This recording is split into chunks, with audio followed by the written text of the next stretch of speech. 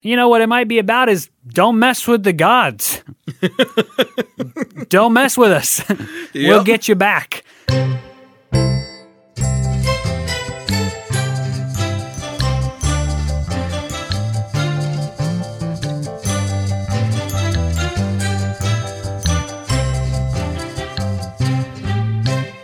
Hello, everyone, and welcome back to No Script, an unscripted conversation about theater's best scripts. I am Jackson Nikolai. And I am Jacob Mann Christensen. And we're excited to come and talk to you again this week. We got another great play, this one by David Ives, which is a playwright that I like quite a bit.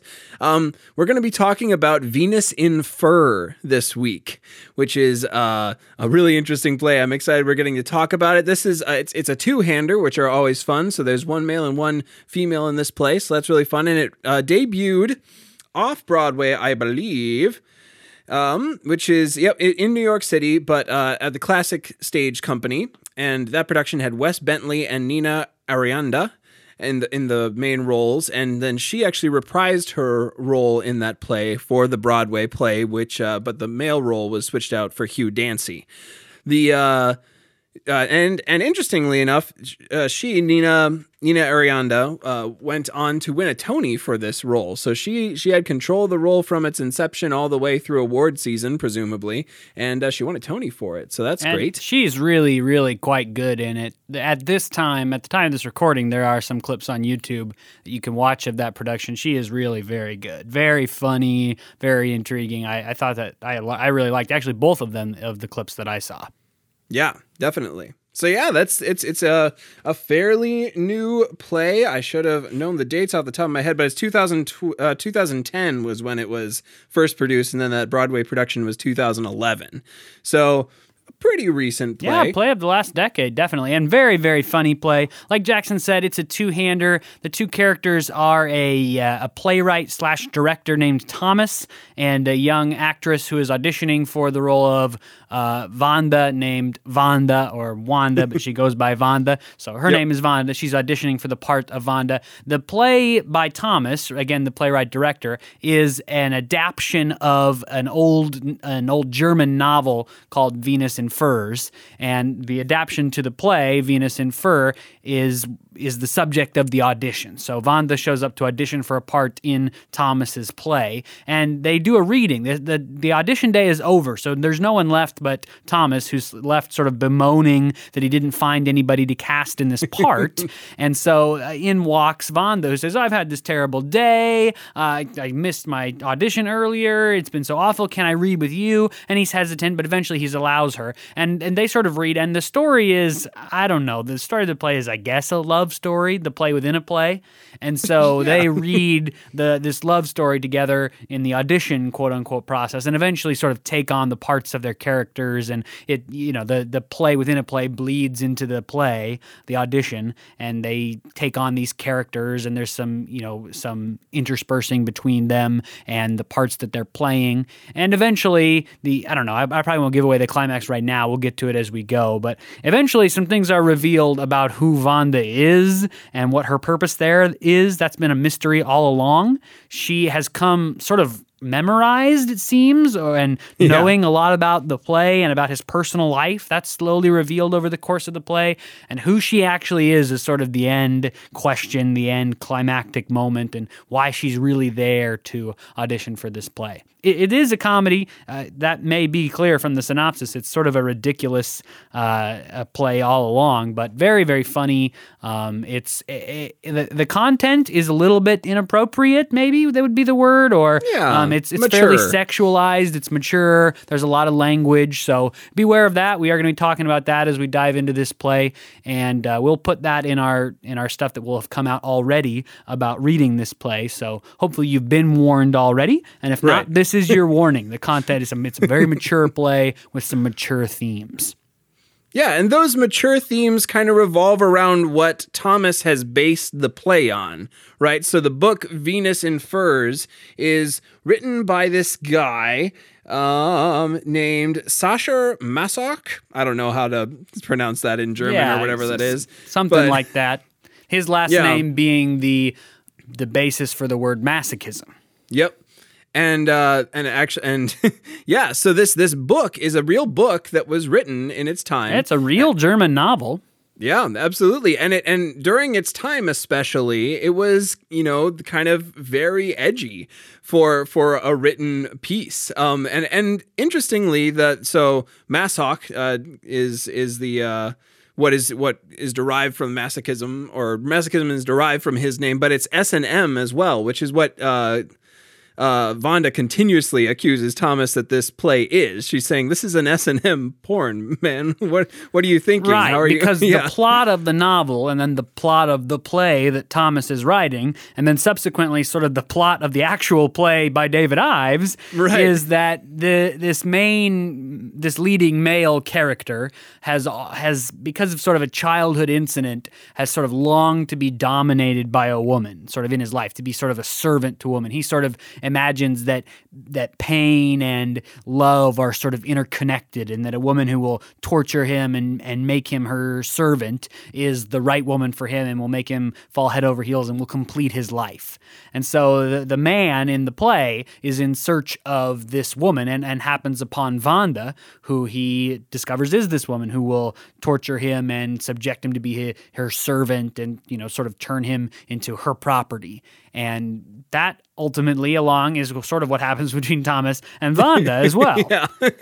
Yeah, I thought it was really interesting how layered those examples are within this play. He is accused of Thomas is accused of kind of imposing his own life into it at one point or another. Like, this is clearly you in the play. Yeah, Wanda keeps asking him, like, well, isn't this you? Don't you like this? You have to have written this play about yourself. Sort of why did you write this story, this sort of weird, highly sexualized, she says it like Jackson has said, it's sort of S&M porn, basically, of the 1870s. And I thought it was a really interesting way to deal with that, because that's something that we've brought up before. We've asked the question, who do we think the author is in this play?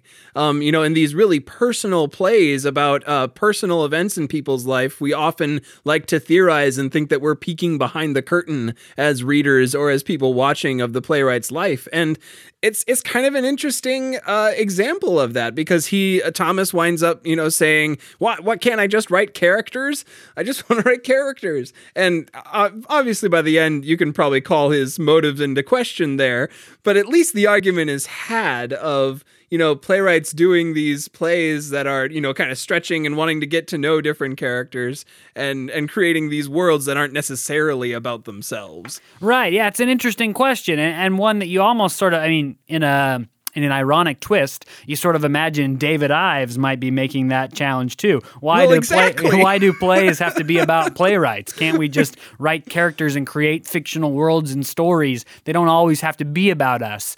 But he made that statement, and you sort of wonder how true he really meant that statement to be, because this was the wrong play to try to make that statement in if he was being earnest in making the statement. Conversely, the David Ives might have been saying, that argument is sort of baloney. Playwrights, of course, they put themselves into their plays. All artists put themselves into their art. Duh. Right. Even, and did Thomas know from the beginning that he needed this, that this was sort of his own personal journey as well? Or did he discover that over the course of the audition? Was that a subconscious decision, a subconscious revelation and journey? That's maybe a question for the play. What do you think, Jackson? Is Wanda's accusation true from the beginning? That from the beginning, Thomas wrote what he wanted, his story, into a play of wanting this from a woman and from his relationships? Or is that subconscious and he discovers it through the journey of this 60 minutes? Sure, like he accidentally, stumbles his way into it. I don't know. That's a compelling choice for an actor and would make two completely different plays out of it. If you play that subtext from the beginning, he's a little bit less bumbling. He can come off as a little bit bumbling.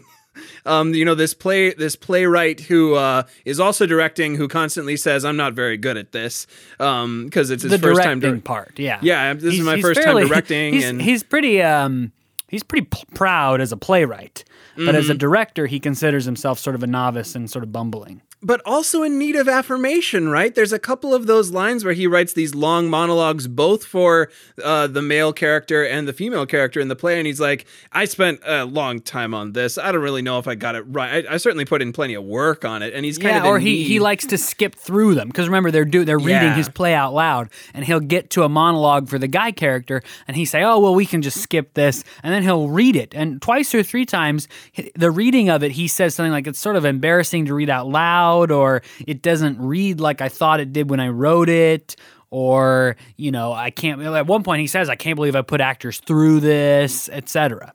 Yeah. Yeah, so I think that, especially those lines, and there's a bunch of lines that this decision would really weigh into, but that decision about whether or not Thomas is actually kind of a closet this, that he knows this about himself, that he likes this kind of a bit more masochistic relationship with women, would need to be a decision that the actor determines, and I think it makes it an interesting one. So I'm gonna say, I'm so hesitant to make these judgment calls on these plays, but I think I like to make you pin you down. I would absolutely, and if I were directing it, I would encourage an actor to explore how deep the levels of unaware that he is of it are, and probably push an actor to keep it close to the surface, because I think that is interesting, and not bury it completely in, oh, this is the first time I've ever thought about this could apply to me. Sure, yeah, and I think that a poignant thing too, which we have not mentioned yet, is that Vanda arrives in to audition, and she reveals that she's wearing sort of an S&M outfit, sort of leather boots and etc. Use your imagination, and and that is what she chose to arrive for this audition in. Partially because she claims at the beginning of the play, we learn later is a lie, that she doesn't really understand what the content of the script is about. She knows it's sort of about domination or etc. What she imagines it's about, and so she arrives sort of dressed for like bondage porn, I guess, is what she describes. Yeah, and where you decide Thomas lands on what he knows about himself earlier on may decide what of her outfit and her boldness is what allows her to stay, because he wants to leave. At the beginning of the show, he is done with a day of auditions. Yeah. All of the women he's seen, he has not liked. He is exhausted. He has to go home to a fiance or at least to meet her for dinner or something. So he wants to leave. He's upset, angry. In walks this sort of callous, sort of careless, weird, extravagant woman who he doesn't really think he would ever cast anyway. And she says, "No, I want to audition," but she pushes him to audition, and then she reveals that she's wearing this crazy outfit. So where he discovers these things about himself will need, as an actor, you need to decide how he reacts to those things. Is it because she's pushy that he gives in? Or is it because he thinks that she's right for the script? Why does he give in and let her audition? What does it have to do with her outfit? Does it have to do with she's attractive young woman late at night? Does it have to do with the fact that she's pushy and dominant? Maybe all those things. Yeah, certainly she is kind of this big inciting incident in this play. Like, she crash lands in and drives the play for most of the play. There's maybe a one or two switches in power. We like to talk about the power ebb and flow in this play, but she has a lot of power in this play. Well, interestingly,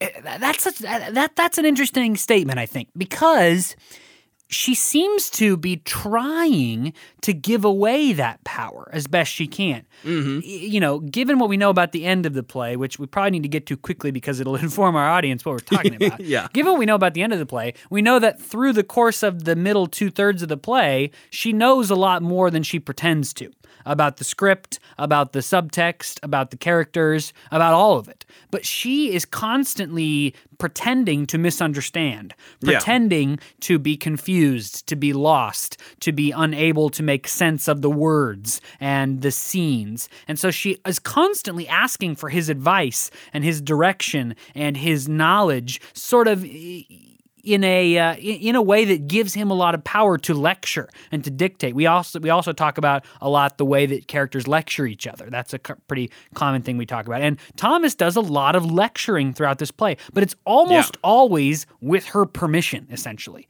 Because we know, because of what we know at the end of the play, we know that she more or less knows all of this. Yeah. But she allows him till she sort of defers to him to lecture, giving him a lot of power. But it's sort of a fake power, isn't it? Because she doesn't need any of that.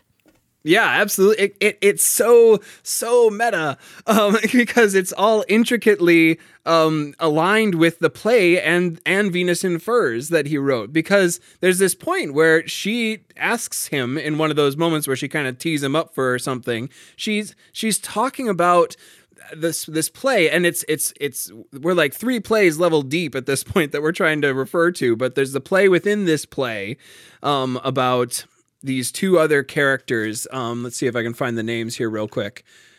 They are Kushemsky and Vanda. Right. So the fictional Vanda, and then Kushemsky is the name of the leading male character that Thomas plays for the large portion of the play. Yeah, and Kushemsky and the in the play version of Vanda have this very dominating relationship back and forth. And in the real life, Vanda brings to his attention that though, I keep wanting to say Shamrayev, that's not his name, Kushemsky, though Kushemsky seems to be giving Vanda power a lot, he's actually the one controlling Vanda throughout the play by continuing to keep her ensnared in this game, this construct that he's making. Yeah, that's a fairly lengthy conversation that the real Vanda and Thomas have about maybe 2/3 of the way through the audition, quote unquote, when they reach a scene in which the fictional Vanda accuses Kushemsky of being the real one in charge. She says, even though you're trying to give me all this power and become my servant and let me dominate you, etc. Even though all of that, you're really the one in charge. The more that you want me to dominate you, the more you actually sort of rule me. And that is a quote-unquote revelation to the real Vanda about her character. And that's an interesting layering of knowledge, because it's not a revelation to the real Vanda we know. She knows all of this, I think. So why pretend to have these revelations, Jackson? I think she's doing, kind of a really real world thing and trying to, get this director to like her. And so she's playing dumb. She's playing dumb. And she's got a lot of, it's clear that she knows this play. She pulls out the play and it's dog-eared and she's been paging through it. She pulls out the book. She has the whole script, which she was not supposed to have. That's revealed too. The auditionees were supposed to only get the sides. And she has like the whole script, where she's like, where'd you get that? She's my agent. And he says, well, how'd your agent get it? And she doesn't know. So that's another mystery about her too. Where did she get the whole script? And where did she memorize the lines? So that's another point too. She's got the lines memorized. It's not like she says she just sped through the script on the plane that she just, or not on the plane, on the train, that she just got it on her way here and she sped through it, but she's memorized. She also pulls out the book, like the actual book by Sekok Mekok or whatever his name is. Yeah. And it's dog-eared, and like Thomas remarks on how like used this book is. So she's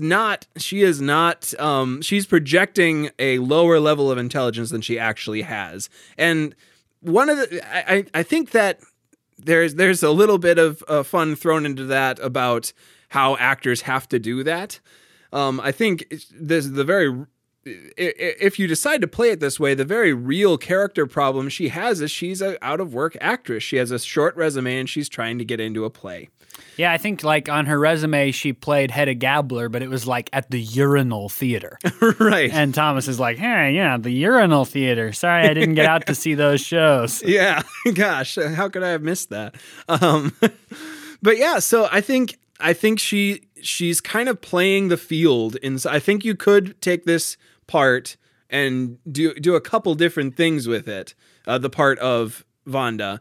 But I think one of the things you could do is play this woman who showed up to this audition late and is just really good at playing the field that she's given and adapting to what she's given. That even that is an act. So because of what happens at the end of the play, we know that even that she's this young actress who wants the part is an act. That's the part that she's playing to get at her real goal, which is what? Which is what exactly, right? What's the point of all this? So let's just jump to the end, and there'll be a lot more to talk about after that. But we got to get there so that we're all on the same page.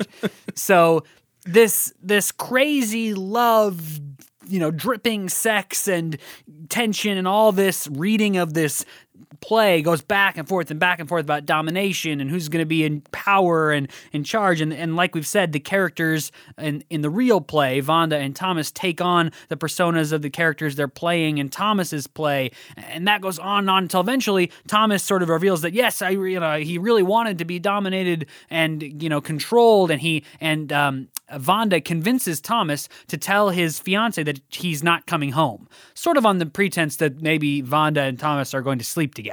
But what ends up happening is that Wanda, through the script, sort of talks Thomas into letting himself be tied to the pole, this heating pole that's in the center of the apartment. And then she reveals what? What does she reveal, Jackson? Godhood, maybe? Like she might be Aphrodite. Yeah. She might be Venus.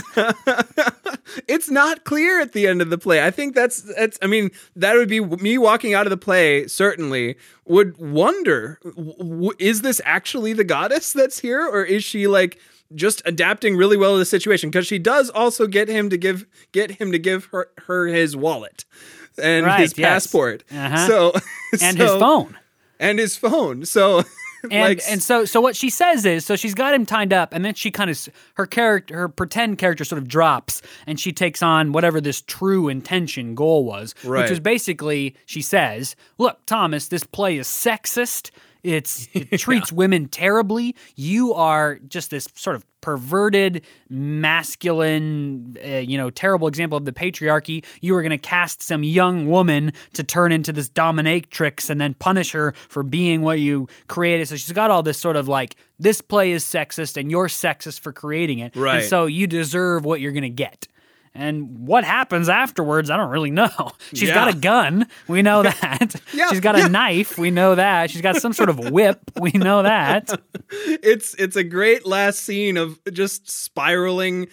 It's different than something spiraling out of control. Like we talked about Top Dog, Underdog a couple weeks ago. And that kind of spiraling out of control is very different from this because it seems like Thomas is in for it as it goes, as it starts tail spinning down. Yeah. But then suddenly there's this last scene, the last page, where suddenly you begin to wonder, wait a minute, did a god come down and just decide this playwright needed to be judged today? Right, because and the reason why we're jumping to that weird, crazy conclusion is that is what happens in the novel.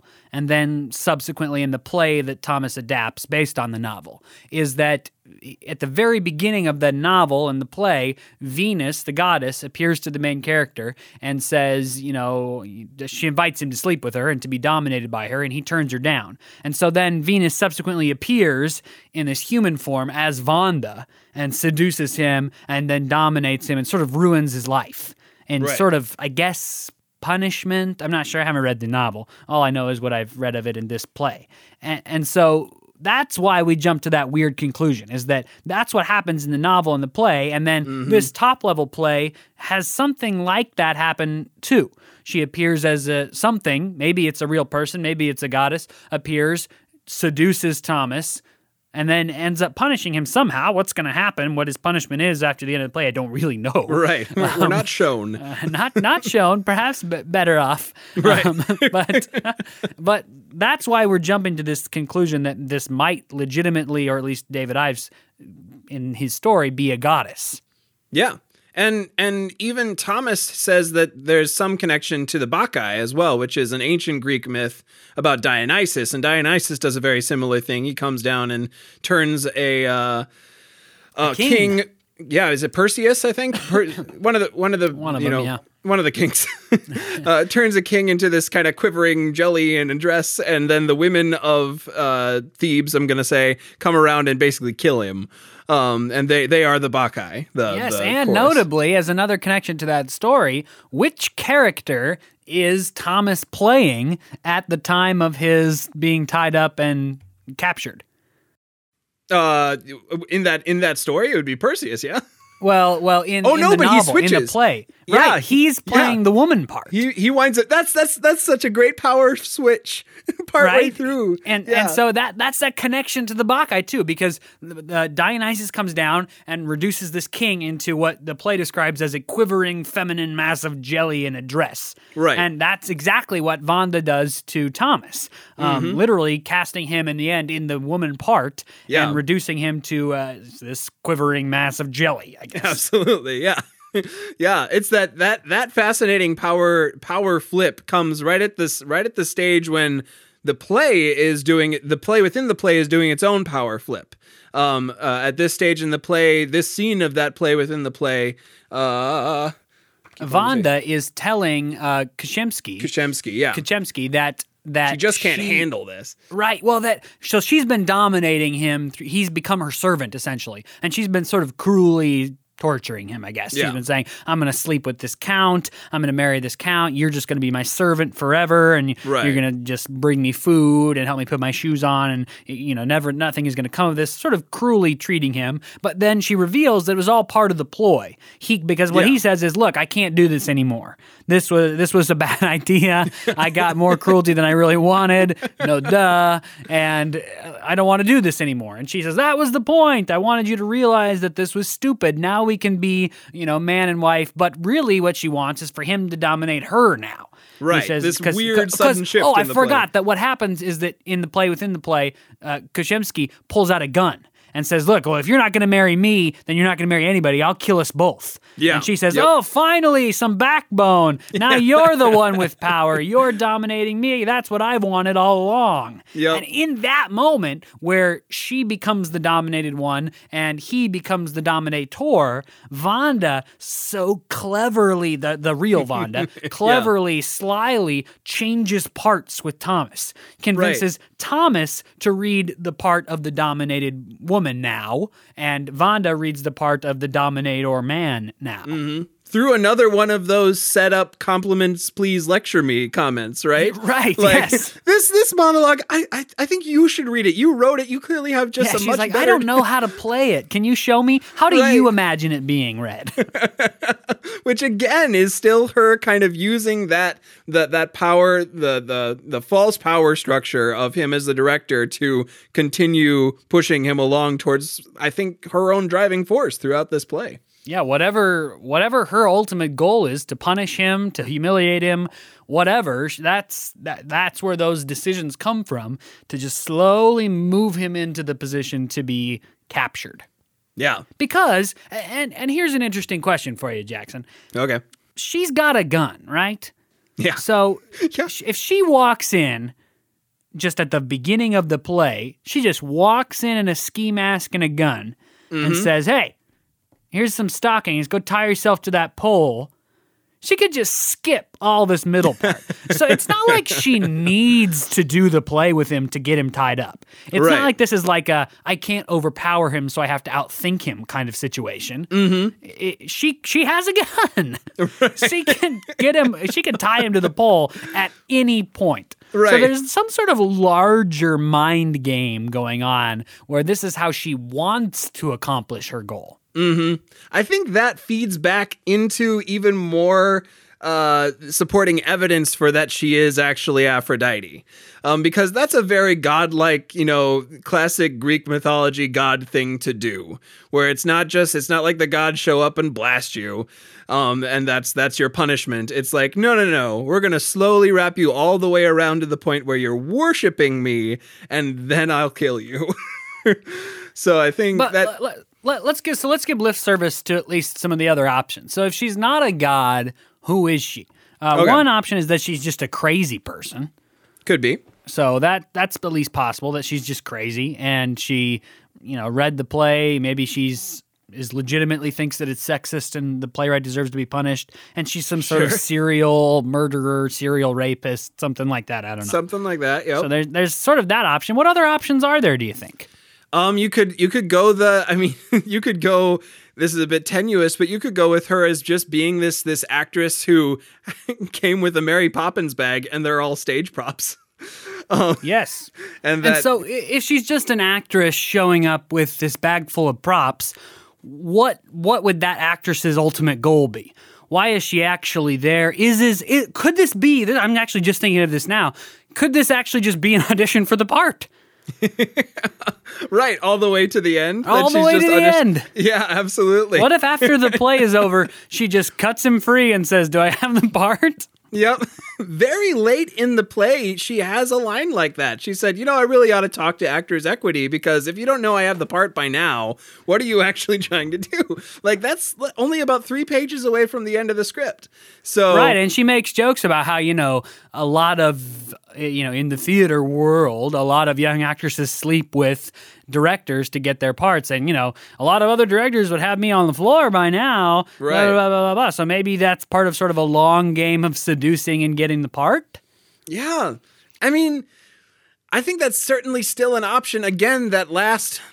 She is this character that is very likable and very willing to be crazy. There's like this whole improv scene. She's very unexpected. Hard to predict what she's going to do next. Yeah, yep. And so, I mean, given that as her character, she does this whole improv scene as Venus on the couch. She says, I'll just jump in and play the role of Venus. And she kind of goes down to that very revealing outfit that she comes in with. She's got kind of a couple different outfits that she uses over the course of the play. One of them is just underwear. She just, that's the least amount of clothing she's ever in. And she's in that a couple times throughout the play. One of them when she's playing what is supposed to be a naked Venus.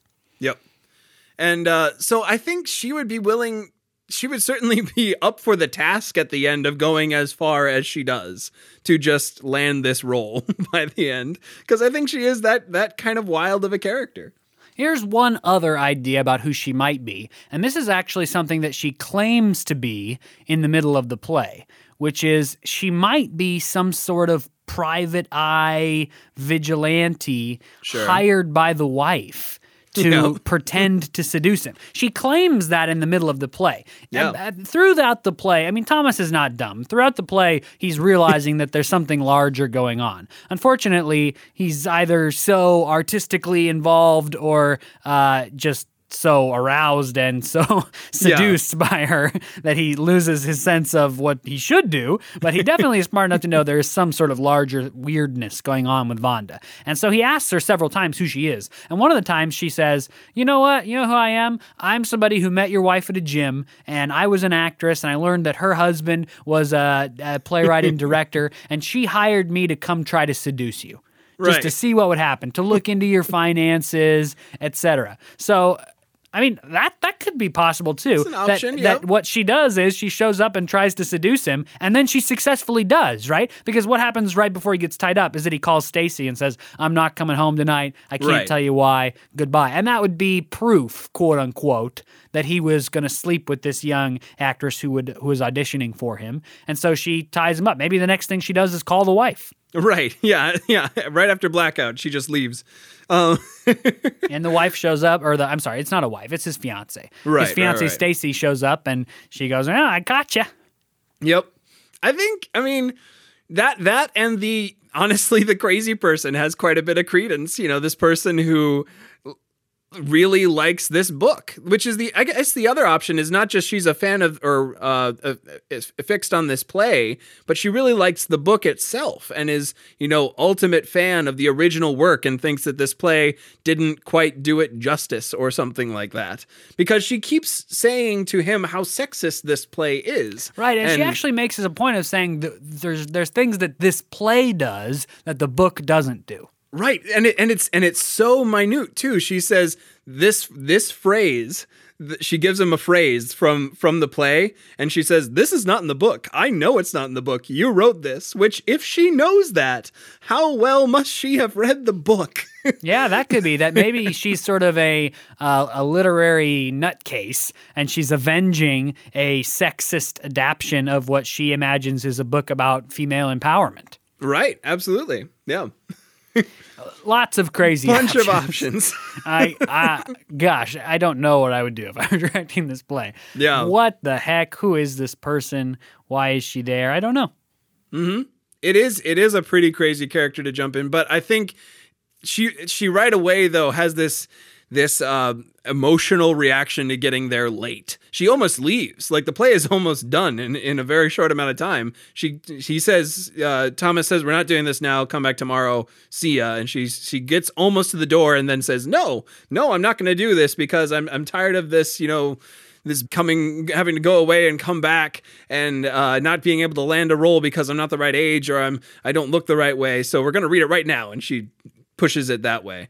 So I think she's an arresting character who instantly gets people, both the audience and Thomas, to like her and want to see what she's going to do on stage. Or maybe not like her, but be so curious. Intrigued. Yeah, curious is a good word. Yeah. Or I mean, in Thomas's case, assuming either he's got a conscious or a subconscious, desire to be dominated by someone, because she's such a dominating personality, maybe he sort of falls for her right away and allows himself to be pushed around by her. So I'm not sure exactly, what her true motives are, where she's truly heading. It has something to do with this old Greek story for sure.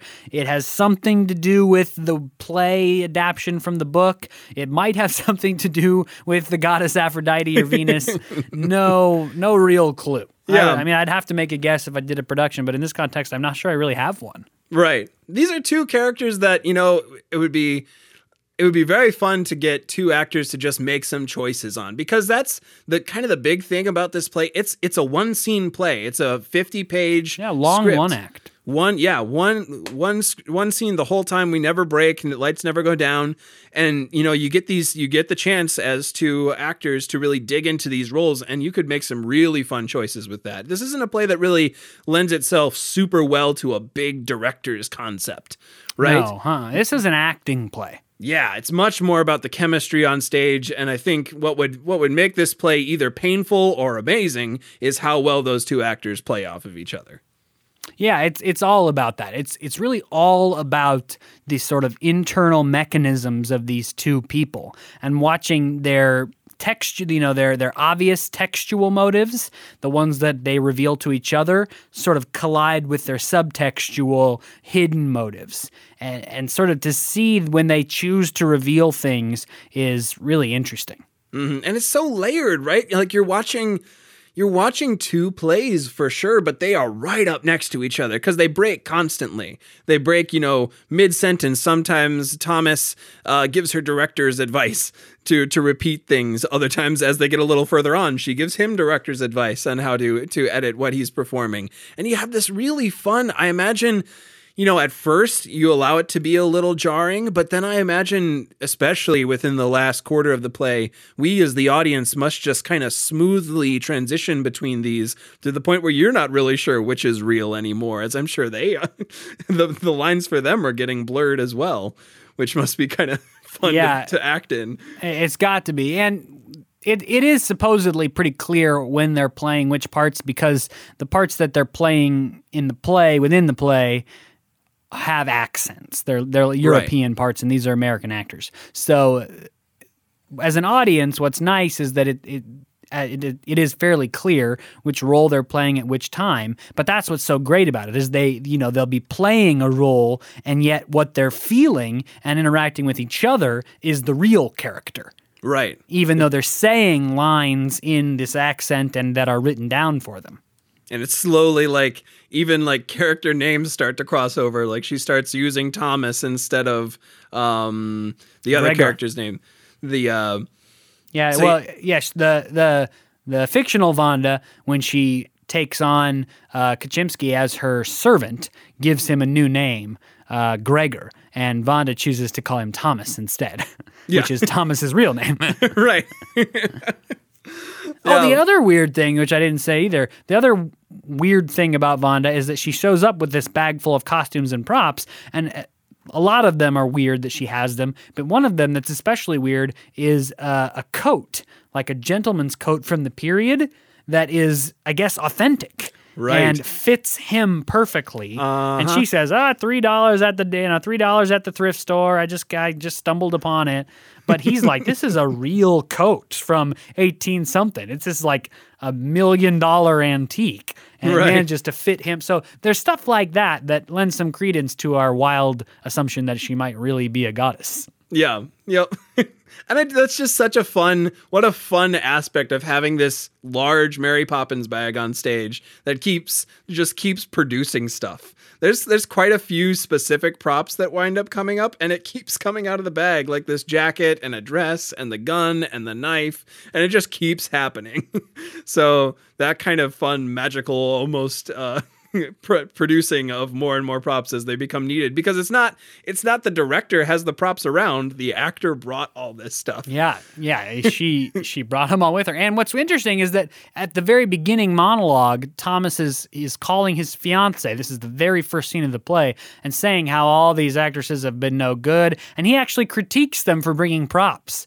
He's sort of like, oh my gosh, these women are bringing props. It's terrible. You know what they should bring with them? They should bring some femininity. They should go back to being these sort of classic old school, I don't know, feminine creatures, I guess. So from the beginning, which outside of that beginning monologue, there's not as much textual evidence. But just even given that first monologue, you kind of get the sense that Thomas is probably pretty sexist. Yeah. Just as a person. So it's no surprise that he writes a fairly sexist play or adapts a fairly sexist play. Yeah. So then let's get real big here for a second. What is the overarching message then of this play? Is this a parable? Is this just a straight up comedy? What are we dealing with here? What do we walk away having learned? One potential message is given as an explanation. I think Vonda, or maybe whichever one of them, I forget which of them says it, but they're talking about the play within the play, and they're talking about what it might be about. And one of the things whichever one of them says is, what it might be about is don't mess with the gods. Don't mess with us.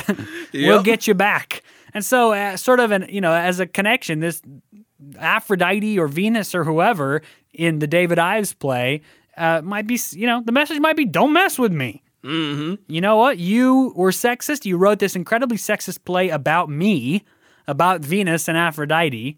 And you know what? Don't mess, or you'll get messed. Yep.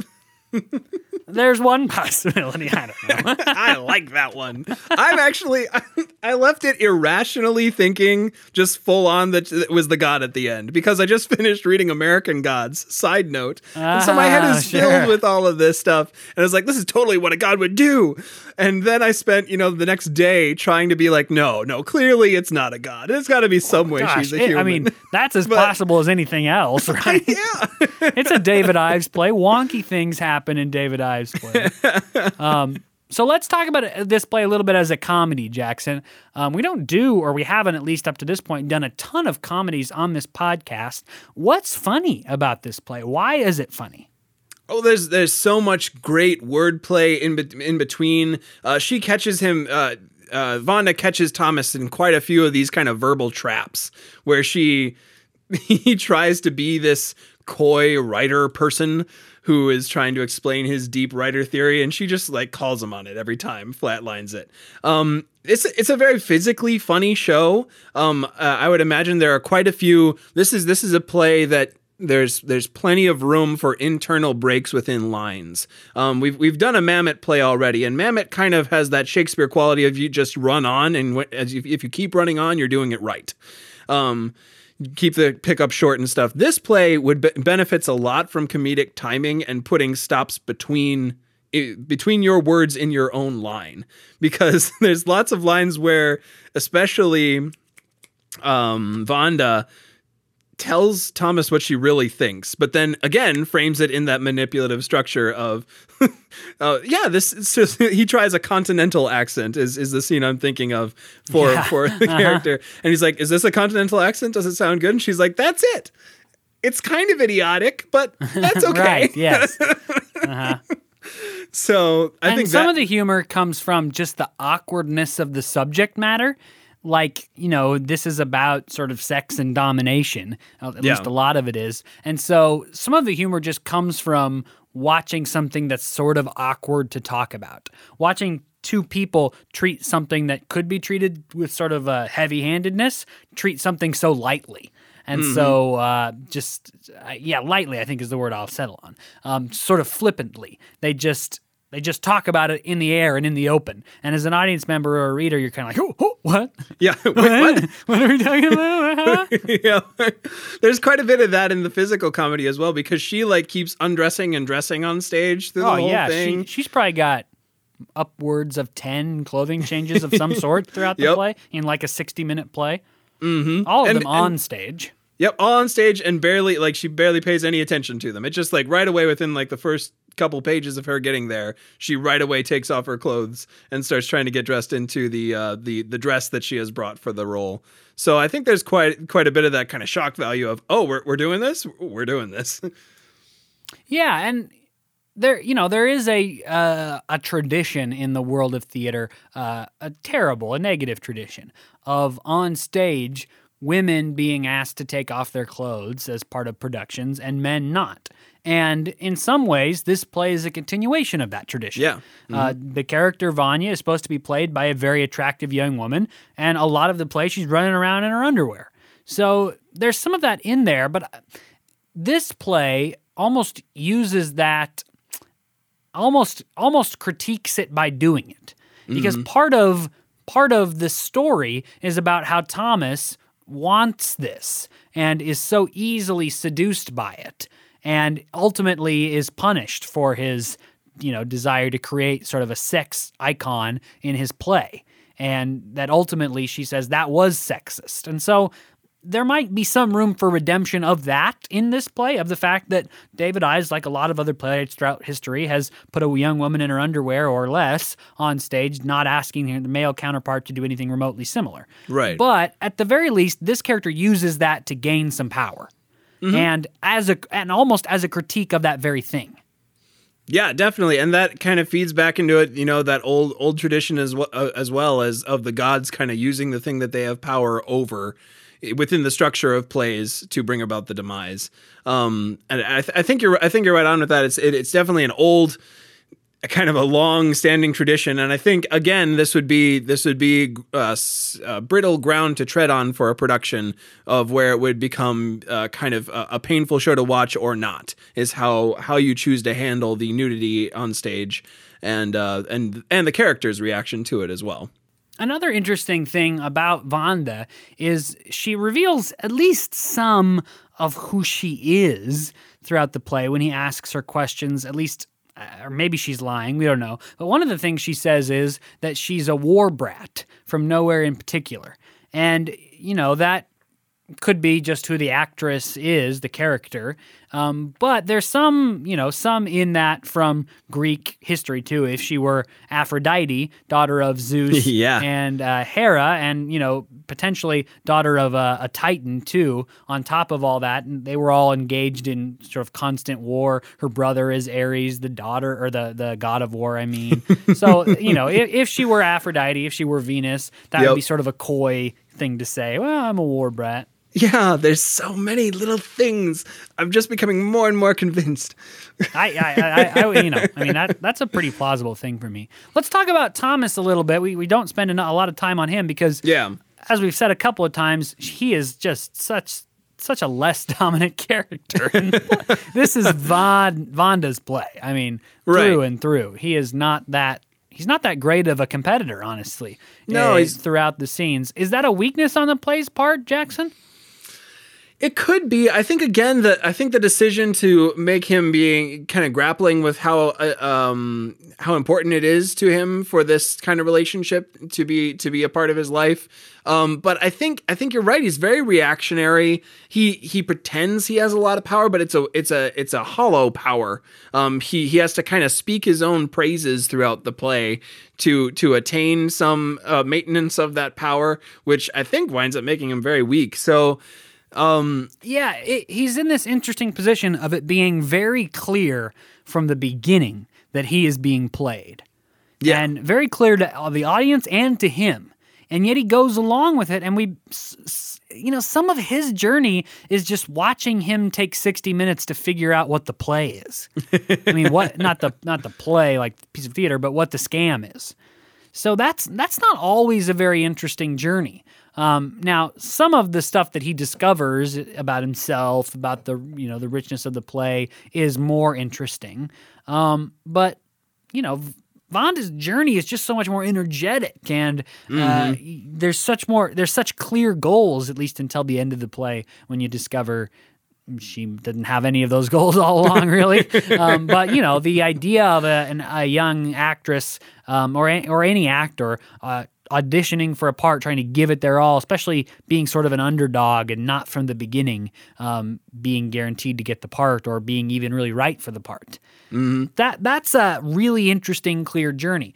Thomas's journey, I guess, is of finding somebody to cast as Vanda, but he falls head over heels for the real Vanda so quickly and is so obviously knows he's being scammed, but is just not sure how. That journey, I don't know, it just sort of tapers off. Yeah, I agree, because you start, with this long monologue about him critiquing everyone who came in to audition, and you wonder if he's going to go on some sort of journey of either discovering this actress that he's idealizing in his head, or learning the shortcomings of that kind of misogynistic approach to looking for a female actress.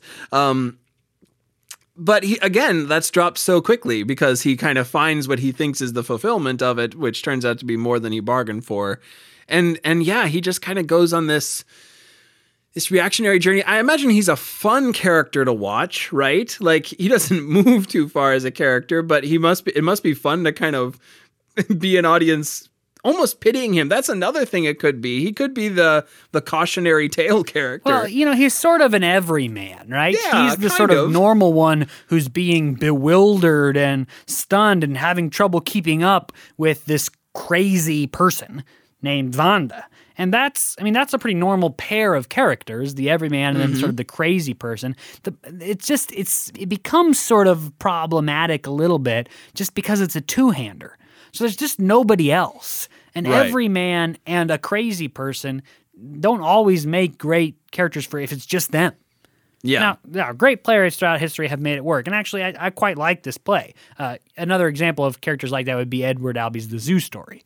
And that, of course, is one of the great classic everyman crazy character duos in all of theater history. Yep. And this play, actually, I say that, this plays a lot like The Zoo Story. It's true. In a lot of weird ways. But this play, I don't know that the everyman character in this play does not seem quite to have as much of a dynamic journey until the end.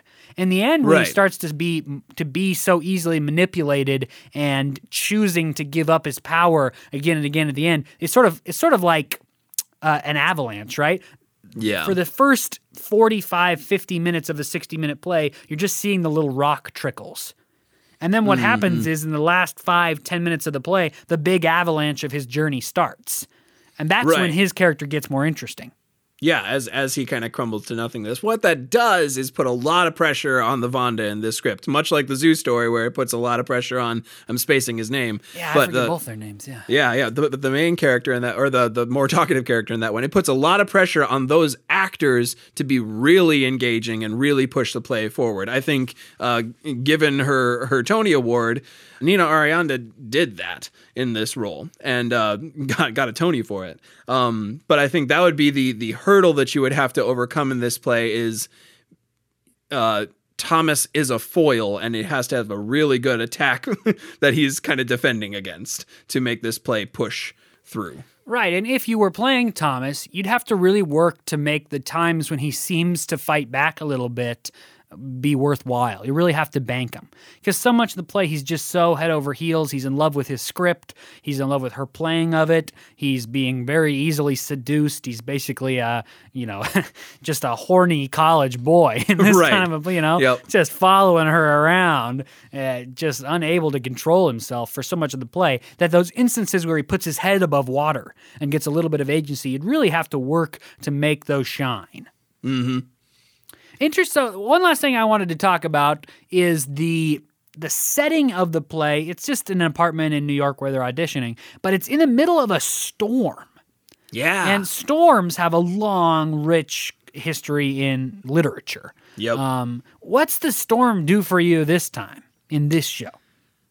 It's a great question. I feel like I'd like to take another read through to answer it because I can't remember the exact moments when they come, but there are big kind of moments throughout that the thunder rolls in the distance and it strikes. And I think I agree that there's this long history of storms being really prominent things within theatrical history, also in Greek mythology. So I think it might have a tie to that. But honestly, if I would need a little bit more examination of it because I'm sure that there are particular moments. What were your impressions when you read them that they symbolize? Maybe. Well, I had this thought of like across literature, what great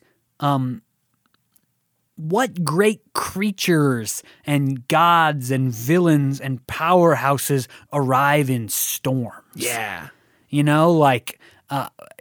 imagine isn't it Treasure Island where the guy comes in a storm with the map and then all the pirates arrive behind him? Like there are those great moments in literature where characters who are about to change everything arrive in the midst of a broiling storm, a storm that knocks the lights out and creates kind of a scary, dark atmosphere.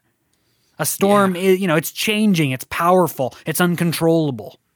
And then characters who rage in storms, like King Lear, and who come on the wings of the storm, as it were, or try to oppose the storm. I don't think that's really the analogy in this. I think he is overcome by the storm. But could there be? I mean, Thomas trying to oppose Wanda is very much like someone trying to oppose the storm. She's a force of nature. Yeah. Of course he looks weak by comparison. He's got nothing on her. She's a firecracker. She's a tornado. Right. She just has all of the energy in the world, and he just gets blown away by it. And it's sort of, it's like that. It's like he's standing in this storm, sort of out of control. Yeah. Yeah, this crazy storm shows up in his life. I like that a lot. Well, I think we're running along towards the end, so if you have more to add to it, what did you think of those moments when the storm came in? What kind of, you, the listener, what kind of intricate personal relationships are we not picking up on, or that you picked up on that you want to draw more attention to? We'd love to hear what you think as well, having read this script. So if you have the chance, head on over to Facebook, Instagram, or Twitter. We're at No Script Podcast, or email noscriptpodcast@gmail.com and carry on the conversation. We love having these conversations about plays in general, but also carrying on the conversation with you online. So thank you to everyone who has been talking to us there, and we'll be excited to hear your thoughts on this very interesting, fun play. If you like this episode, if you like our other episodes, you'd really help us by sharing this podcast. This podcast is for people who love scripts. People who love scripts tend to be theater people. If you're a theater person or a person who loves scripts, chances are you know other people who do too. So if you'd share this, talk about it, that'd be great for us. You can find our podcast on Podbean, on Spotify, on Apple Podcasts. If you'd like to leave us a review on Facebook or on Apple Podcasts, that helps us out a lot as well. We are also now on Google Play. That recently came through. Yeah. So you can check us out there if you have an Android device. Also, kind of a fun announcement for next month. We're going to be doing a musical month next month. Yeah, so starting next episode, next week, the month of September is musical month. We're going to do 4 musicals across the month. Yep. The 4 musicals we are going to be doing just one after another across the month of September. We're going to do Hamilton first. We're going to just break the seal right off the bat with Hamilton. Yep. Potentially the biggest musical of all time. We're going to dive in. Then we're going to take a classic musical, one of the great pieces of rich theater history, Fiddler on the Roof. Then we're going to do this sort of recent Firecracker script, The Band's Visit, won a ton of Tonys this year. I am just head over heels obsessed with it right now. I probably listen to it every other day all the way through, so I'm really excited for that one. And then we'll finish off the month with one of the great modern pieces of theater musical dumb is Next to Normal. So those will be our 4 scripts for musical month. That's not to say we won't do other musicals in the future, but we wanted to take a month. Jackson and I both love musicals, to do some of the musicals that we really love and wanted to talk about. So September is musical month. Tell your friends. Mark your calendars and listen to the soundtracks ahead of time if you're that kind of person. Annoy your friends, sing along. So yeah, Jackson and I will probably not sing. So if you want to get ready, if you want to get ready and listen to people who can, really do them justice, go ahead and do that before you start listening to us. Yes, indeed. So yeah, until next week when we'll be coming at you with Hamilton for that Woo-hoo, week. Hamilton. Yeah. But until then, I am Jackson Nikolai. I am Jacob Mann Christensen. This is No Script, the podcast. See ya.